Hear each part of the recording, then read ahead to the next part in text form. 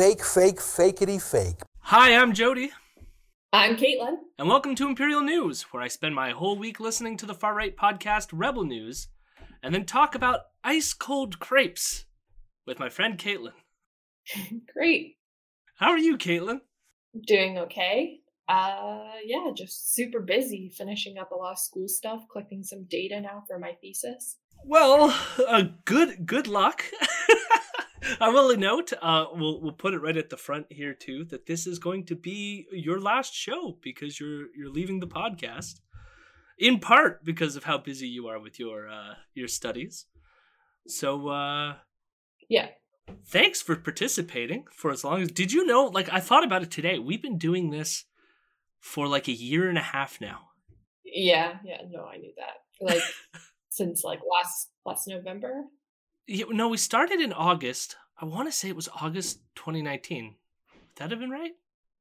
That feels right to me. Because August 2021 would have been 2 years. So quite a long time. But it's been a journey.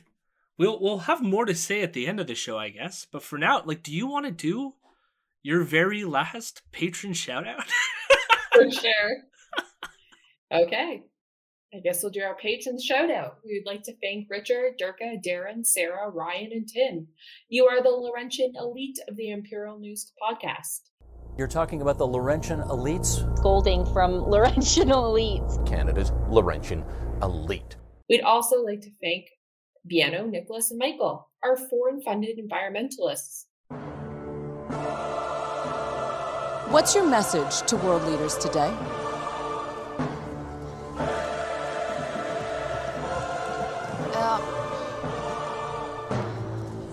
My message is that we'll be watching you.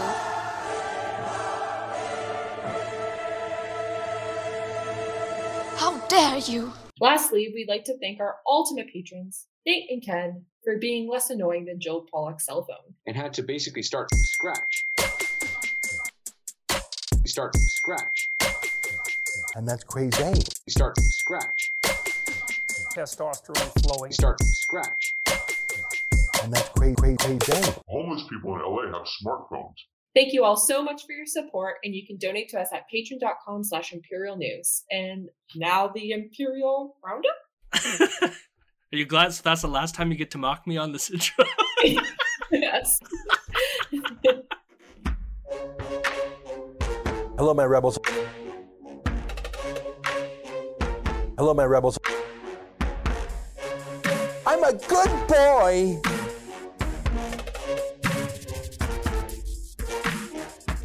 I'm a weirdo. This is what happened on The Rebel from March 1st to March 5th.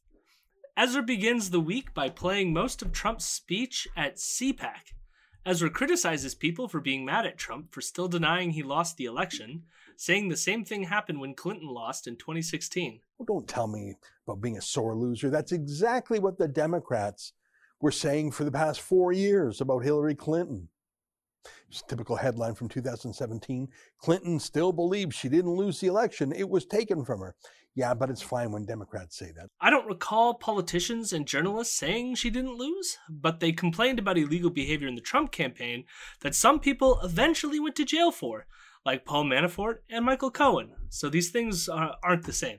Ezra also thinks that the media is hypocritical about kids in cages, accusing Obama for building the cages and for Biden for reopening the facility. You know, during the Trump years, Democrats had these passionate photo ops at detention centers where illegal migrants were held, including kids. It was kids in cages, the media said, even though those actual facilities were built during the Obama-Biden years. Well, those cages are still there. They haven't quite shut down everything yet, but now the media is in love with those cages. This ignores the many ways the Trump policy was worse, including the child separation policy, but I do agree that these facilities should go away entirely, along with ICE. Abolish ICE. Breitbart tech writer Alam Bokhari tells Ezra that big tech is now engaged in tracking online sources, and this is a form of censorship. So when you take all these groups together, and if you have all those companies working together to trace the origin of content, it's impossible to imagine how privacy and online anonymity can survive. The idea is that Microsoft, Adobe, and Intel and other companies have signed on to make tracking changes to online content more feasible in order to determine content authenticity as a way of combating misinformation. Ezra sees this as an attack on privacy, saying that someone's name will be attached to the content, but it's not clear that this is what's going on here. We edit our videos using Adobe Premiere, if I'm not mistaken. I know that when you create a Word document, if you click on Properties, I think it's called, it says the name of the person and whatnot, but you can make a document private. You can hide that. In Adobe, you can redact that, because people know there are some times when you want privacy, you don't want the name of every single person who touched the document on it. That's a valuable thing, and there's very good reasons for that.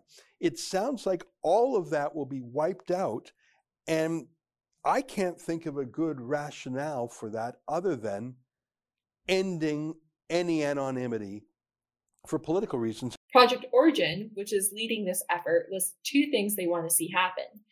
That if a video was created by the CBC, a link would be embedded in any changed content to direct you back to the CBC to see where it originated, and some kind of validation system that would check if the content has been manipulated, which really doesn't sound as spooky as Ezra makes it sound.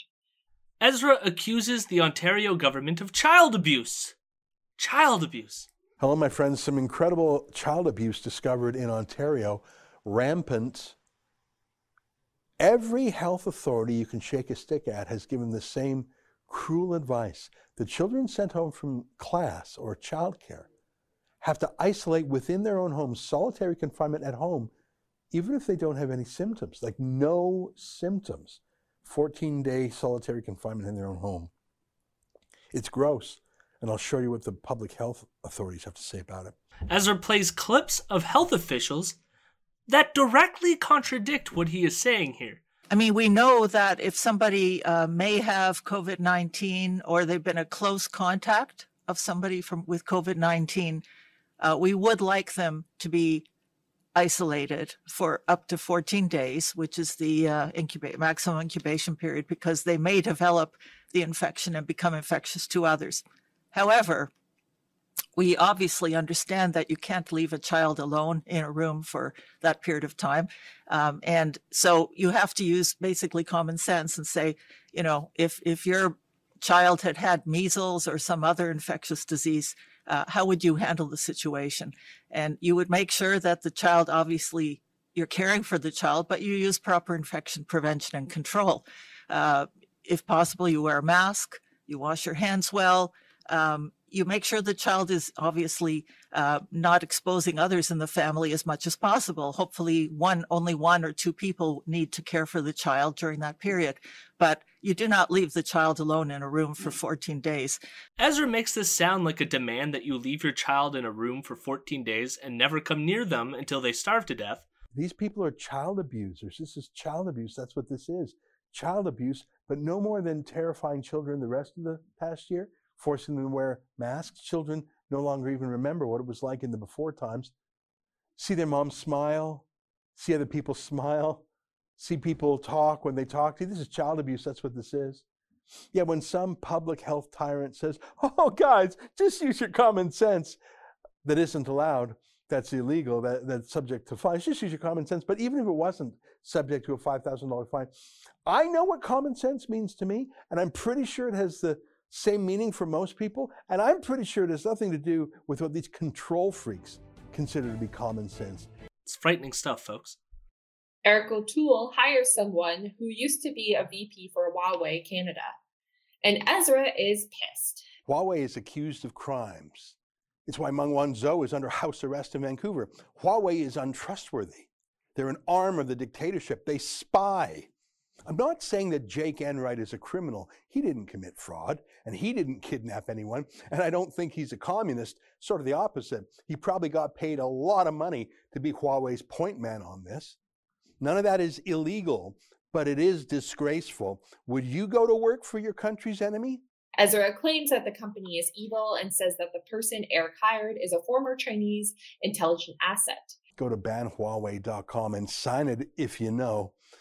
If you actually think Huawei and the Chinese Communist Party, if you actually think they're evil and we should fight against them, not hire their leftovers, seriously, go to banhuawei.com and we will deliver this petition to the government of Canada and to Erin O'Toole, telling them to ban the Chinese spy company, just like many of our allies have done.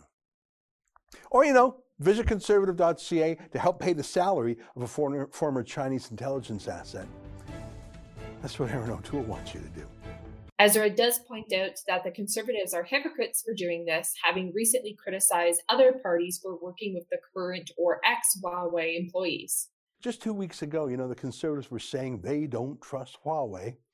Here's a tweet they made. Our allies don't think it's safe to work with Huawei. You see, that's what they tell party members when they're asking for your donations. Look at the date of that, February 17th.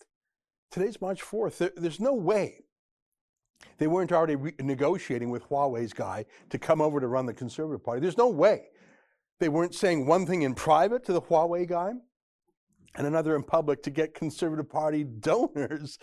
Look at this tweet from 3 weeks ago. A Conservative MP was outraged that a Liberal Party activist went to work for Huawei.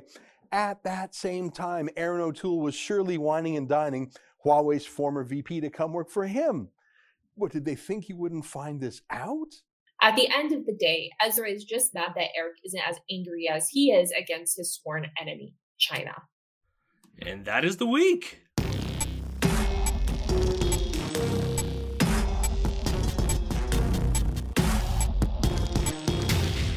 So we had a short roundup section because there was 3 separate stories this week I wanted you to weigh in on.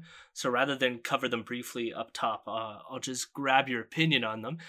None of which were that deep, so we could shove them all here. I didn't have one story this week that really stuck out that we could get into. So we're just going to run through the 3 smaller ones and see how we feel. So the first one is that, I don't know if you were following this, but Kian got himself taken to what I believe was a quarantine COVID hotel. Did you hear about this? No. So what happened was Kian, and for those who are listening, we did a stream last week where I covered some of this. But Kian went to Florida to do a story on what he called vaccine refugees. The idea was that people were going to America to purchase a vaccine there because it's not as available here in Canada. So he flies to Florida, and then on his way back, he purposely tries to get into one of these COVID quarantine hotel facilities that they keep marketing as COVID jails and as the equivalent of a gulag in Canada. So Kian gets into this place and then decides to create content while inside about how poorly the facilities are run and how it's costing him so much money. And it was just making an absolute fool of himself. I think even This Hour Has 22 Minutes ended up doing a sketch making fun of Kian. Which I guess you've made it now, Kian. Even This Hour Has 22 Minutes is insulting you. So congratulations. The main issue that they seem to have is with people being put into these facilities. Now remember, these facilities are only set up so that people who leave the country for non-essential reasons, they must quarantine themselves within a hotel for 3 days that they have to pay for out of their own expenses, even if they test negative, and that's just to make sure that they don't end up testing positive later on. Mm-hmm. And again, it's for non-essential reasons. So it's anyone who's traveling outside of the country for essential reasons, you're not going to have to be put in this facility. Now, they argue that every Canadian citizen has a right to mobility, is what they call it. So they're saying that, if you leave the country as a citizen, you have the right to come back. Section 6 of our Charter of Rights guarantees mobility for any reason. It doesn't have to be a depressing reason or a cataclysmic reason. And if you've ever read the first page of your passport, and I encourage people to do so, it's basically a letter from the Queen to the world saying, hey, this is a Canadian citizen. please give them all rights and privileges you can, and they can come back to Canada anytime. That's basically what a passport is. So the fact that you can't come back into Canada, the country of your citizenship, and go home, and that you're forced to incarcerate, it's extra bad when it's an important reason, but even if it's just for a casual reason or vacation, a lot of people want a vacation. Some people spend maybe $1,000 on a week-long vacation getaway. They come back and then they have to spend $2,000 on their own incarceration. It's an attack on so many basic freedoms that we used to take for granted until just a few minutes ago. I mean, like, in this case, you having to quarantine in a hotel as you come back, is that preventing your right of mobility? Well, I mean, you get to still cross the border and still come back. It's not like preventing you from going anywhere. It's just, I guess the only mobility is the mobility for that isolation period that you have to be stuck in a hotel. That's it. Well, even me, like, right at the face of it, I'm like, what if you got stopped at the border for a few hours while they check your luggage? Like, is that impeding your right of mobility? Like, how long does, like, the buffer case need to be? That, and, like, at any point, Kian can just leave the COVID hotel. He would receive a fine after doing so, but he could just leave. Yeah. The other thing that happens here is when Kian arrives back in Canada, they ask, like, everyone who arrives needs to take a COVID test. And most of the airports, all they have available is the PCR test, which is the long Q-tip that goes up your nostril and scrapes your brain, Doesn't actually scrape your brain, yeah. But... And there's a condition saying that you have the right to refuse this test because you're allowed as a Canadian citizen to refuse an invasive test like that. However, there is a fine if you refuse to do it. And Ezra and Kian try to make this out like it's contradictory. Yeah, one of the things most frustrating is the Kafkaesque feeling that no one knows what's going on, but you have to comply anyways. No one knows what the rules are, but you'd better follow them. When you landed at the Calgary airport, there were some very officious busybody-style health authorities there. But when you pointed out, look, Section 14 of the Quarantine Act says you can't put anything in my body to poke and prod me. They say, oh, yeah, that's right. We don't have the right to do so. But if you don't do it and if you leave, we're going to call the cops on you. But like, I don't personally see it as contradictory in the same way that we have vaccine programs that when you vaccinate, or like you might not be allowed to send your kid to elementary school if they don't have specific vaccines or they aren't exempted to have them. Well, I guess the whole argument though with that is that you're preventing the children from participating in like a social good. But in this case, like the only thing is that it's like a class decision, right? Like, can you afford the fine? Of course, we know Kian. Ezra could definitely afford those fines, but with all those lawsuits they're putting forward, but like. And there's also, like, I mean, even in the case of the children thing, like, yes, you might be depriving, and it's sad that you would deprive it, given that it's a child. And they're more flexible in terms of, like, what kind of exemptions you can get, like religious exemptions, etc. But the reason for doing this is because you need herd immunity to prevent the spread of these communicable diseases. And it's the same thing with COVID. So it's like, okay, yes, coming into this country, you can refuse to take this test, but... yeah. The reason why we put a fine in there is because we want to incentivize you towards taking the test in order to improve public well-being in this case, because there's a global fucking pandemic. Yeah. And just as you said, they say that the fine is so expensive that it could cripple you financially. What are your options, really? Sure, they kept saying you won't be arrested. We can't force you to stay here. We're not going to pin you down and make you take this test. But your alternative is something that is a fine that is so staggering that it could be life crippling. It could be life altering. You'd go bankrupt. You'd lose your house. You'd lose your car. Your family would fall apart if you got a fine like this. Yeah. So really, what's the difference if a cop comes and steamrolls you and puts you in handcuffs versus the threat and the lack of understanding of what that fine actually could be? Of course you're going to comply. Yeah. And of course I did, because I wanted to go to the hotel and see the quarantine facilities and see what was going on. That was the primary reason. Yeah. I do think that is a concern or a worry, but I do feel like at least, and it's a sidestep for whether or not these facilities are even effective in the first place, but I do feel like people are aware that this policy exists. You should be made aware of it, I think, even before getting on an airplane or crossing the border anyways. So it's like usually the people who choose to leave for non-essential reasons are probably those who are like aware of the regulations and are prepared to pay the expenses since they've chosen to leave anyways. Yeah, no, that's true. And for non-essential reasons. It's like, here's a good idea. Just stay home then.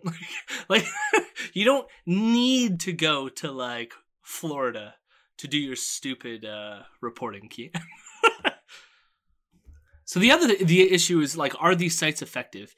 And they mentioned this in the piece, but I would say that like I kind of agree with them, and I'm not sure they are effective. And I've seen a lot of like coverage on this now saying that they're not very effective. So this might not be a good idea anyways. And part of that is like, even in watching Kian's footage, you can see that he's in close proximity to the staff, including like one of the staff of the hotel rides in an elevator with him. Yeah. And that kind of like, you wouldn't necessarily get that exposure if you were to go straight home, for example. But I think the worry that the government is thinking is like, if we couldn't even have trusted you in the first place to stay in the country rather than travel, how are we going to trust you to stay in your house during quarantine? Like to quarantine yourself, you know? Yeah. And so it's a tricky position, but at the same time, I almost feel bad like you're endangering the hotel staff and stuff like this. Although I'm hoping that they're vaccinated and other measures are put in place to at least protect them.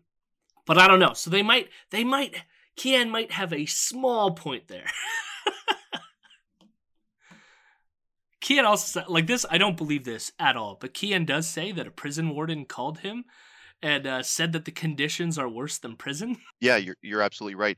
We were supposed to stay in our hotel room, jail cell, whatever you want to call it, all the time, no matter what, unless a security personnel came to escort us to our yard time. And you mentioned that I did partake in some yard time. We got a lot of emails from folks, and even someone who works at a federal maximum security prison and said that even his prisoners were treated better than us, given more yard time, given more time to work out, and they were also given better food than we were given, which wasn't a surprise to me because if you saw the breakfast that I ate, it was pitiful, and the fact that we were paying for it even made it worse. But here's the thing: after watching all of Kian's footage and the interview on The Rebel this week, Kian's major complaint seems to be that he had a crepe that was cold at one point during his stay. Okay, so tell me a little bit about the food. It's Lent, so I'm fasting, so food is on my mind, even terrible food. Tell me all about it. I mean, there's a menu that you can order from, and I ordered the waffles and pancakes for this morning, and they came, and it was Eggo waffles and crepes. And that sounds, I mean, the crepes sound fancy, but they're not. They were ice cold along with the Eggo waffles. It was the most disappointing thing I could possibly wake up to. You know that moment when you wake up and you realize that, something terrible has happened. You realize the conditions you're living in or whatever it is. I woke up and I'm like, oh crap, I'm in this quarantine hotel still. And then I get a knock on the door and it's these ice cold waffles, courtesy of Justin Trudeau. Actually, not even courtesy of Justin Trudeau. I had to pay for this shit, right? I had to pay over, they're asking people for $2,000 in some cases for these hotels, and they're giving us food like we're prisoners. They treat prisoners better than this, right? Prisoners at least get their garbage food for free. Aren't crepes supposed to be cold? I don't know. I'm not a crepe person. Like you have crepes that can be filled with ice cream. Well, this crepe, my guess is like you need to cook the crepe first because it's kind of like a pancake, isn't it? Yeah, it's like a very thin pancake. I don't know, like when I think of crepe, I think of like it's like a dessert. But I know some people have it like as if it's pancakes with like syrup and stuff. But like usually it's like a thin pancake and you wrap it in like a chunk of ice cream. Yeah, so this was just the crepe. I mean, the image of it looked pretty sad. I mean, on one side he had Eggo waffles, and on the other side was just the crepe. But then it was also, you find out that like there was a menu and he had choices, and he chose the Eggo and crepe. And then complain that it was ice cold. Yeah, the government's so awful for making him eat food that isn't up to his standards. How awful. He has a crepe. No, it's the equivalent of a Soviet gulag, since Kian referred to this as as a gulag. You know, menus. Something gulags had. Yeah. But the other thing is that I noticed he never tweeted out or talked, at least from what I could see, about any other meals he had while staying at the hotel, which leads me to believe that every other meal was like perfectly fine, and he's just mad that one of the meals that he purchased was ice cold crepes. Yeah, so silly. Lastly, this never happened on the show this week, but I have to tell you this. Kian, well, like you already know this, but our audience doesn't. Kian started a puzzle company. And by puzzle company, I mean, yes, literally a jigsaw puzzle company. And this morning, last night, Kian tweeted out that he had incoming, like, big news. And I already knew he was starting a jigsaw puzzle company. So I was like, oh, my guess is the big news had something to do with the jigsaw puzzle. And I woke up this morning to the delight of Kian releasing the very first puzzle, which was a artistic rendering of an image that he made himself. Different conservative leaders and Maple Leaf jersey. Oh, I guess they're actual hockey players for the Maple Leafs. No, they were all prime ministers. Oh, were they? Yeah. And like Stephen Harper's holding the Stanley Cup over his head. And the banners on the ceiling that, like, you know, usually the banners on the ceiling will be like the years that the team has won the Stanley Cup. But this was like every year was, or every banner from the ceiling was the like terms that conservative prime ministers have had in Canada. And let's be clear, Kian is doing this because he says he loves puzzles, for one, and for two, he's like, the left always wins the culture war because they're like in on the culture. So this is Kian's contribution to fighting the culture war with puzzles. The second story, which I know you're super hyped to know about, is that cancel culture has come for the sacred books of Dr. Seuss. What are your feelings about Dr. Seuss, Caitlin? You know, we're getting into the really, like, meaty subject matter here. Dr. fucking Seuss. I honestly can't even remember, like, half of his books. Like, I know I read them as a kid, but that's about it. Do you feel like your childhood is now officially ruined because they've canceled Dr. Seuss? No, not at all. Not impacted whatsoever.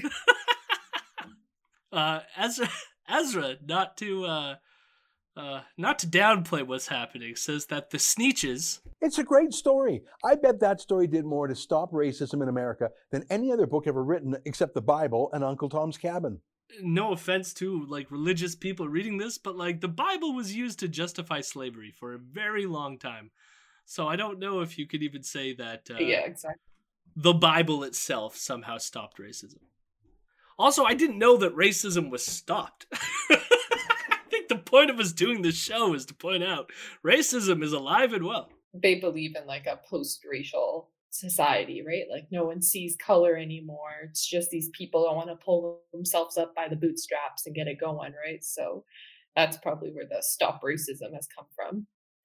Yeah, it was at the moment when Dr. Seuss had drawn the stars on the Sneetches' bellies, racism just like evaporated.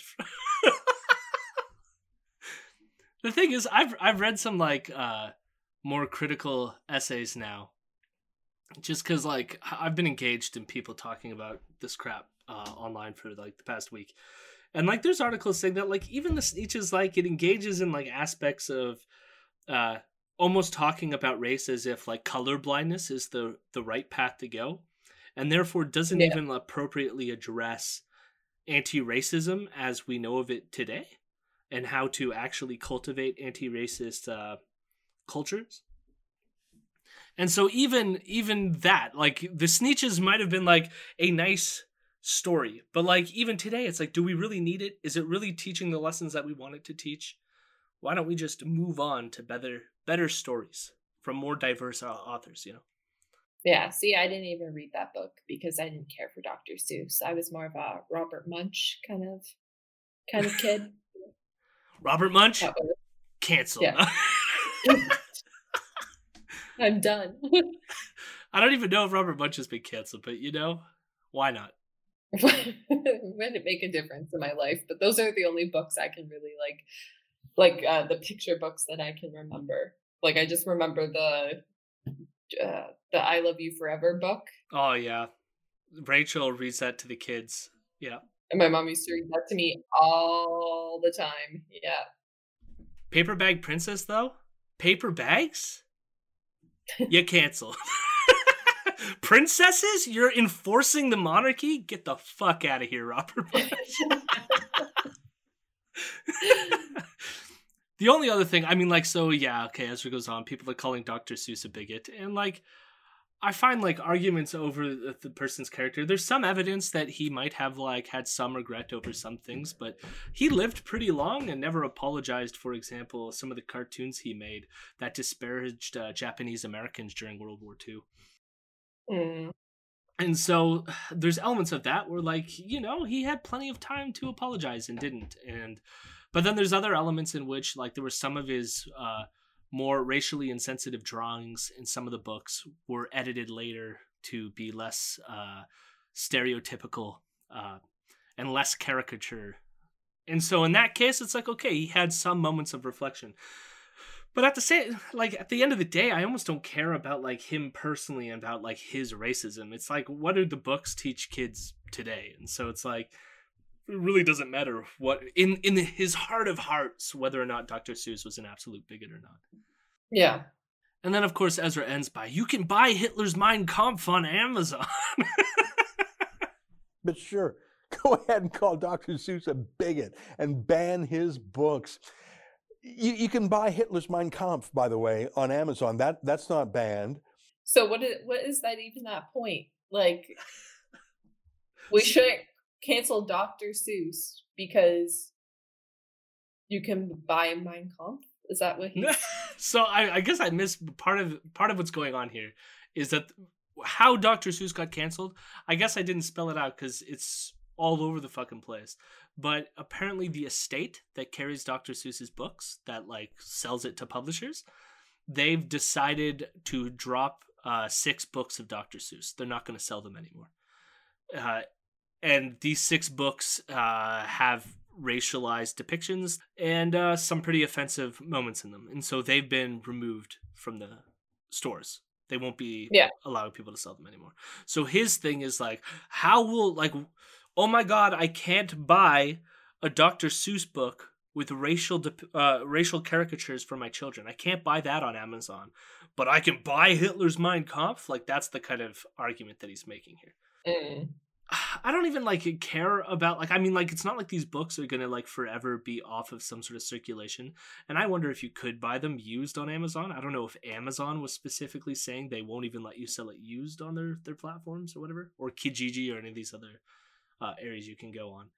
But when it comes to something like Mein Kampf, there's a level to which it serves like an important historical thing about like learning about that time period.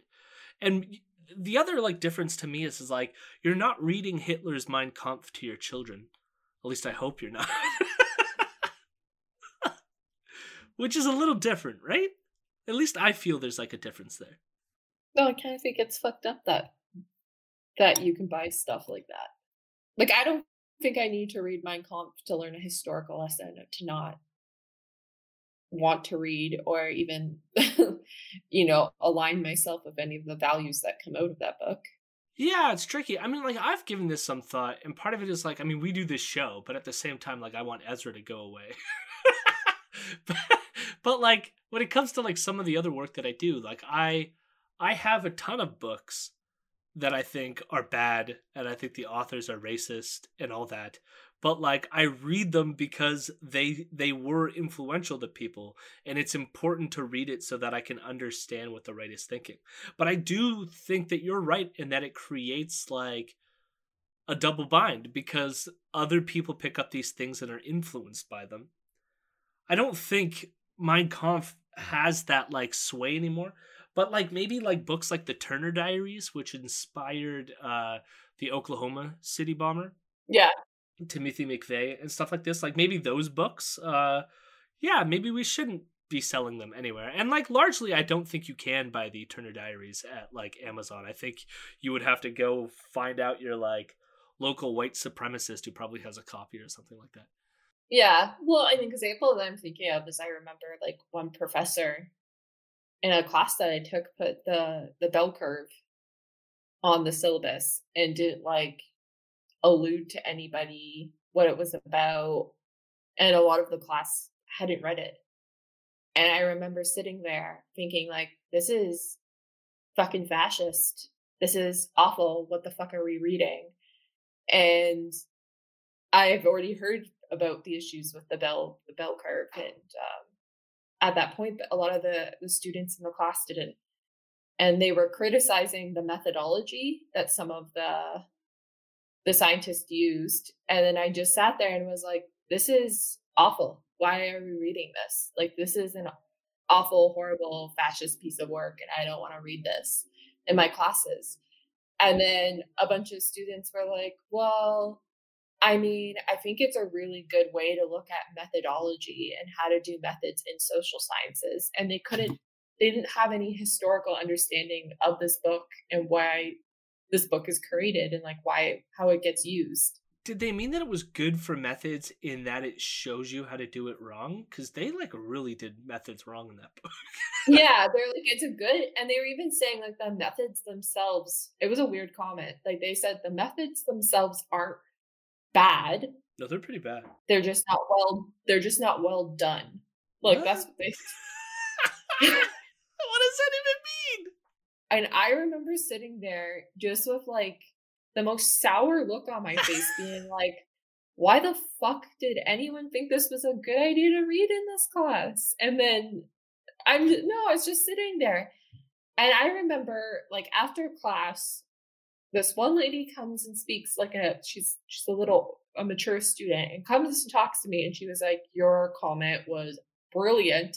Because I was thinking the same thing, but you just like straight up said, this is fascist. What is this? Why are we reading it? And no one ever criticized. Like, people were really like talking about the methodology and what was wrong with the methodology, but you never get the fact of the overarching argument is just immoral to even be having in general. And like, and this is where it becomes problematic, because it's like if you have these books just lying around, and the thing is, okay, so to the fairness of the person who is doing the course, is their hopes was that students would be able to critically assess a piece that has already been such denounced, but it didn't really go that way. It went pretty neutral in the tone.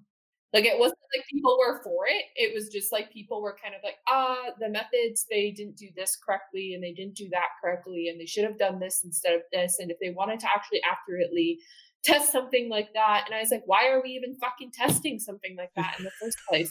Is that something moral that we want to test? And for people who don't know, they're testing like intelligence among races and gender as well. And they're basically making arguments again about like IQ being related to your racial group, because the authors clearly want to prove that white people are intelligently superior than other races. They assume that your racial group is tied to your genes and all kinds of other like bullshit. But I mean, like, if you're going to do it, you need to do it through a critical lens and do it the way that you're discussing it right now, which is like analyze like to me, the more interesting question is why someone would have produced this book in the first place. What are they doing with it? And why is that why are the motives bad? And then look how their motives led to them using shitty methodology. You know what I mean? Because it led them to cherry pick their data and do it in ways that got the preferred results that they wanted, and not because what was actually true, right? But this goes into like a wider discussion about like why research and like books, even doing research for books, and your motives need to have an ethical component to them, and like why we do need to evaluate the content that's being published out there. Because the problem is, this was shitty science to begin with. We all agreed in that class that I'm talking about that this was shitty, right? And then on top of it, like you get where it's just like the motives are just bad. Like they're not moral positions that we should even be debating, I think, in a classroom setting like that. And at the end of the day, if you want to talk about children's book, why are we going to be debating morally to children whether this is good or bad? They should just be, I think, at least reading something that we kind of wholly agree on is something acceptable for them to read.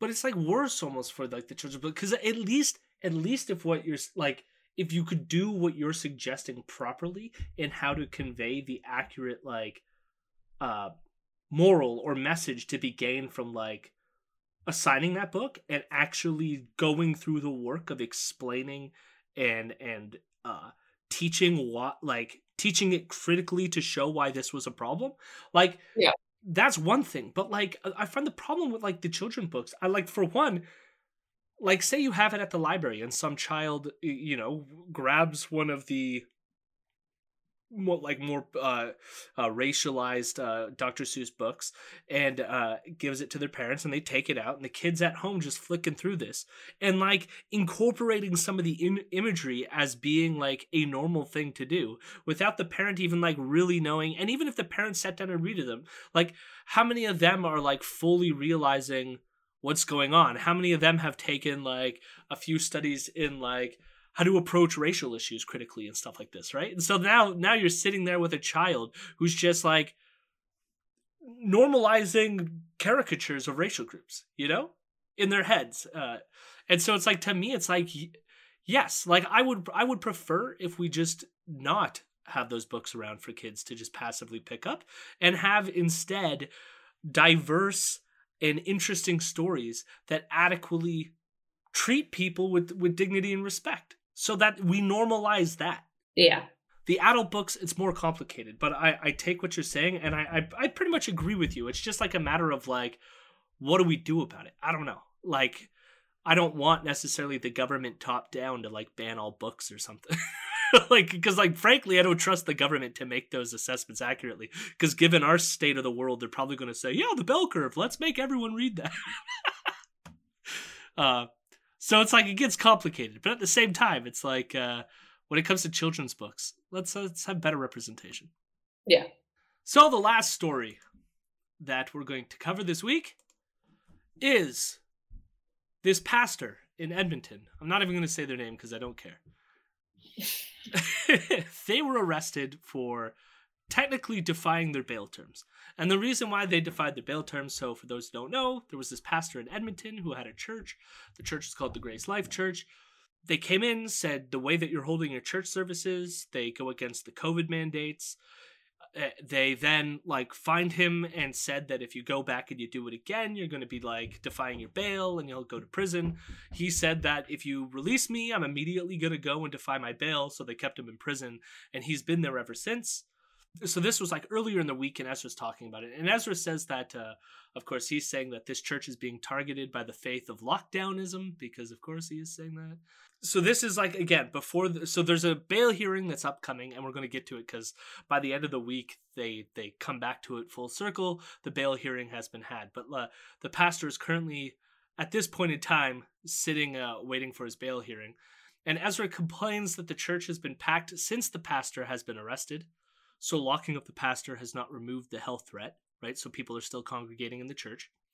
And none of the new pastors have been arrested. So because of the arrest of the first pastor, the Edmonton police have been kind of skittish about doing anything else and arresting any more of them. Mm-hmm.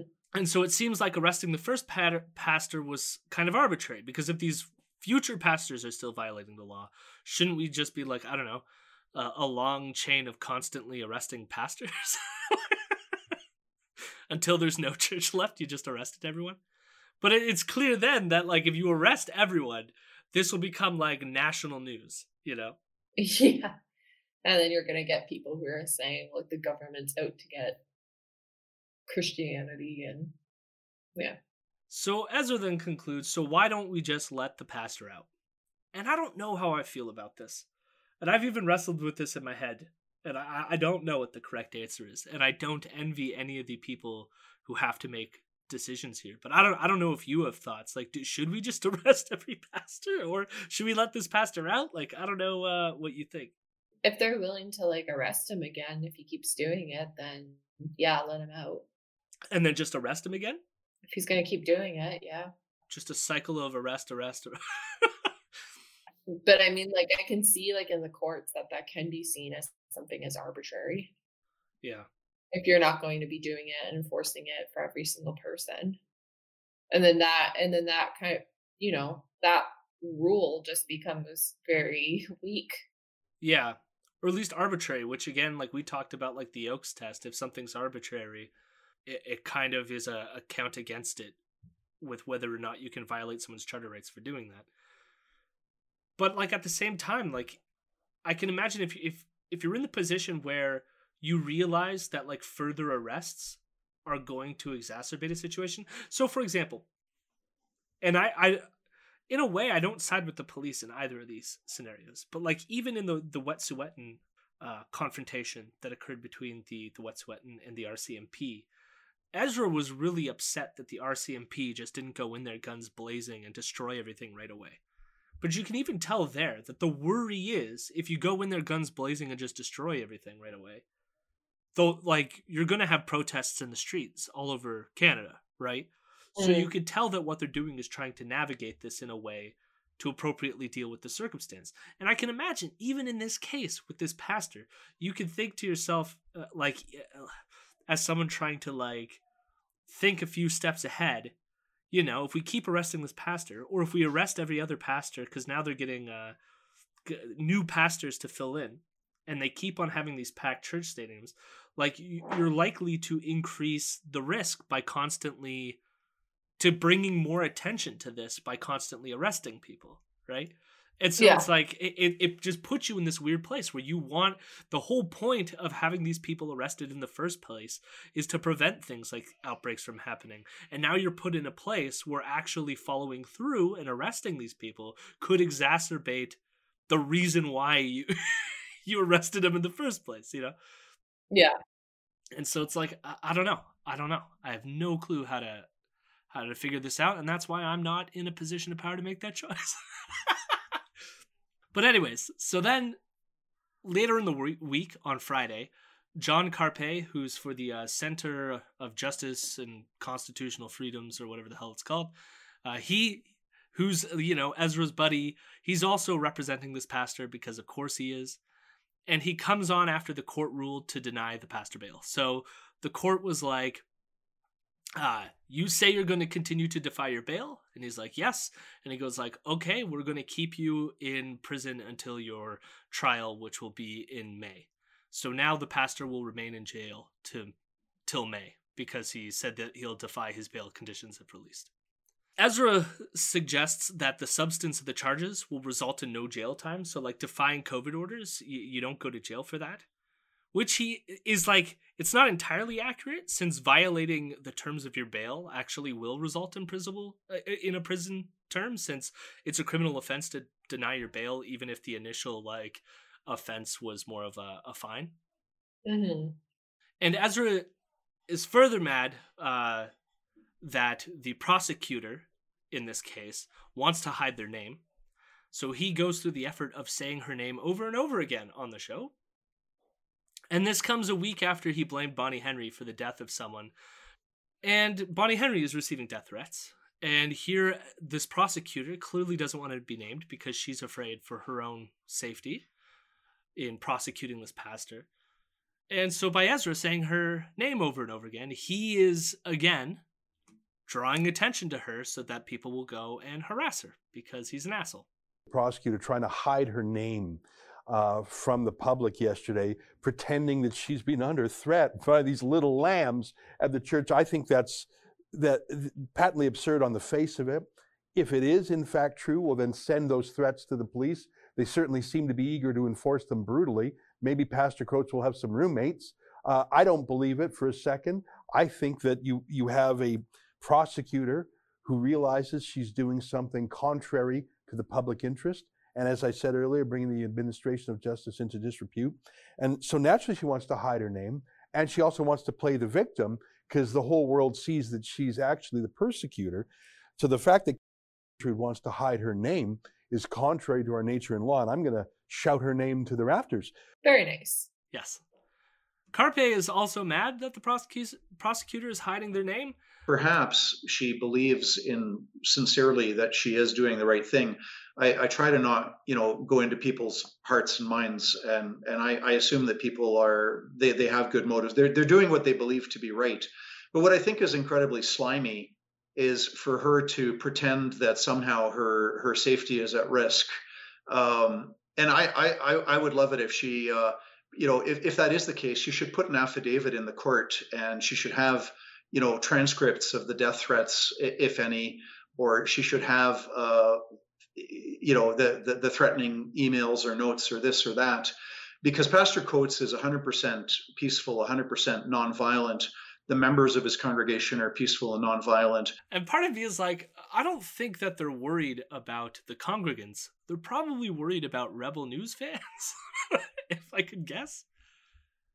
Especially since you're a lawyer who seems to represent a lot of the things that Rebel covers on their show, and you work with Ezra, including being on his show constantly. So, but anyways, what is missing from this discussion is whether gathering in a crowded church is even necessary for the spiritual well-being of these people. This is something like Ezra never touches on, Carpe doesn't touch on, right? It seems like other churches all over this country have managed to continue their services by modifying them for the pandemic. So why is this pastor being so needlessly defiant and putting his entire flock and the broader community at risk during a global pandemic? Why is he doing this? Well, for a moral point. Is it even a moral point? Well, for his own morality, which is like, this pandemic is stupid. We shouldn't have lockdowns. This isn't the right thing to do. It's a violation of my freedoms. Yeah. So to him, it's to defend his own, rights and freedom. But of course, that's not exactly what's happening. It's a bunch of bullshit, and it could even just be a publicity stunt. Like, who the hell knows? Because now he gets to be, I'm the martyr pastor who spent time in prison for, as Caitlin brays and guffaws at the stupidity of this.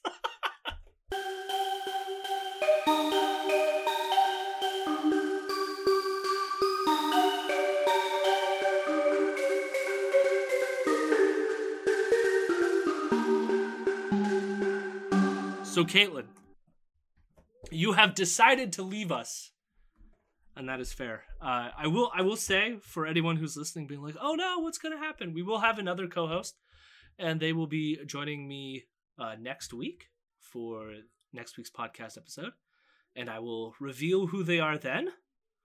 But also, I guess, to fill you in too, Caitlin and I are still friends. I think. This is it. Say goodbye forever, Jody.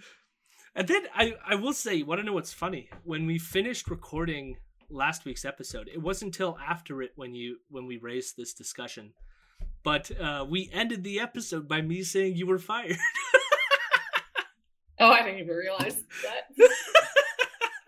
It wasn't until I went back to editing it. I was killing myself laughing, and I was like, no one's going to pick up on that now. So now I'll drive people back to listening to the very last thing that we said on that show, which was me saying that you're fired for not liking my dad jokes. And that's the reason I'm leaving. Yeah. But I mean, I guess you can say why you're leaving if you want to, or you can give us any parting wisdoms as your final moment on the show. Well, I'm just taking off to finish up my thesis. It's becoming a lot more, I guess, work, and it's a larger workload than I thought I originally was going to be. And yeah, I need to keep on track. And I've only got a couple more years, and well, not even a couple more years, like a year and a half, and I'll be finished it up. So I just really want to take the time to like focus on it. And I've been going around in my life and just dropping other things that have been conflicting from me actually being able to accomplish writing that thesis. So unlike you, I dropped a lot of money into my education, and I was like, fuck it, I'm out. But it's important that if you're committed and you want to do it, that you stick with it. And so it's awesome that you're going to do that. And here's the thing, you have an open invitation anytime you want to come back to say anything, if you have anything important to say.